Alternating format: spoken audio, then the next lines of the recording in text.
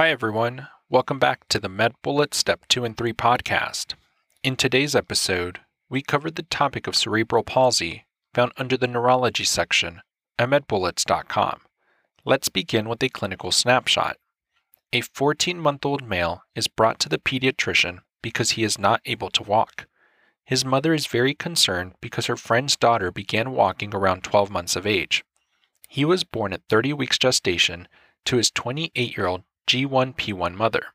The pregnancy was complicated by eclampsia, requiring emergency cesarean delivery. The mother also reports her son has difficulty with swallowing. Physical exam is notable for hypertonic muscle tone, absence of selective motor control, and motor delay. Let's continue with an introduction to cerebral palsy. This is a non-progressive, persistent central nervous system disorder. It is characterized by abnormalities in muscle tone, movement, and posture.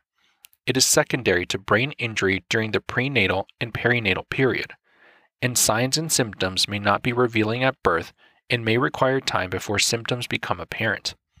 It may be accompanied by various comorbidities such as pain, intellectual and learning disability, seizures, and visual impairment. Risk factors are multifactorial and include prematurity most commonly. Remember that patients can have cerebral palsy even when born at term though, and prematurity puts neonates at risk for intraventricular hemorrhage, periventricular leukomalacia, and bronchopulmonary dysplasia. This all increases the risk of developing cerebral palsy. Other risk factors include intrauterine infections, perinatal stroke, and intrauterine growth restriction. There are spastic, dyskinetic, and ataxic forms of cerebral palsy, and these may all suggest the cause of cerebral palsy. Moving on to the presentation.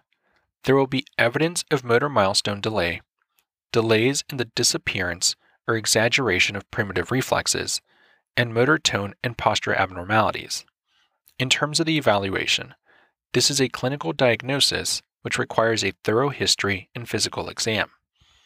MRI is obtained in all children with cerebral palsy when the etiology has not been made.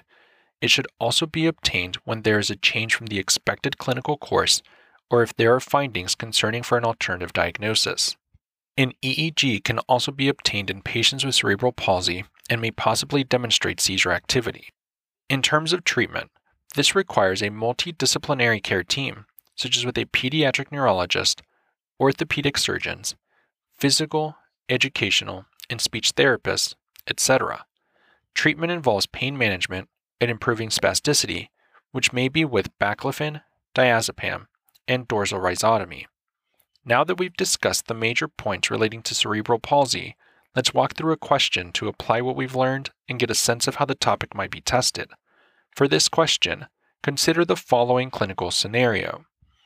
A 15-month-old boy is brought to the pediatrician's office by his mother due to abnormal muscle tone and an inability to walk. He was able to control his head at 5 months of age, roll at 8 months of age, sit at 11 months of age, and develop hand preference at 13 months of age. On physical exam, he is observed to asymmetrically crawl. He has a velocity-dependent increase in tone and 3+ biceps and patellar reflexes. His startle, asymmetric tonic neck, and Babinski reflexes are present. Which of the following is the most common risk factor for developing this patient's clinical presentation?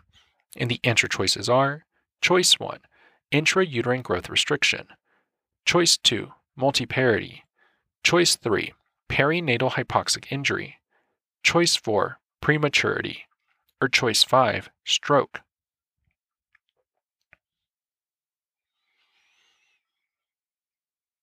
The best answer to this question is Choice 4, prematurity. This patient's clinical presentation is concerning for cerebral palsy. Prematurity is the most common risk factor for developing CP.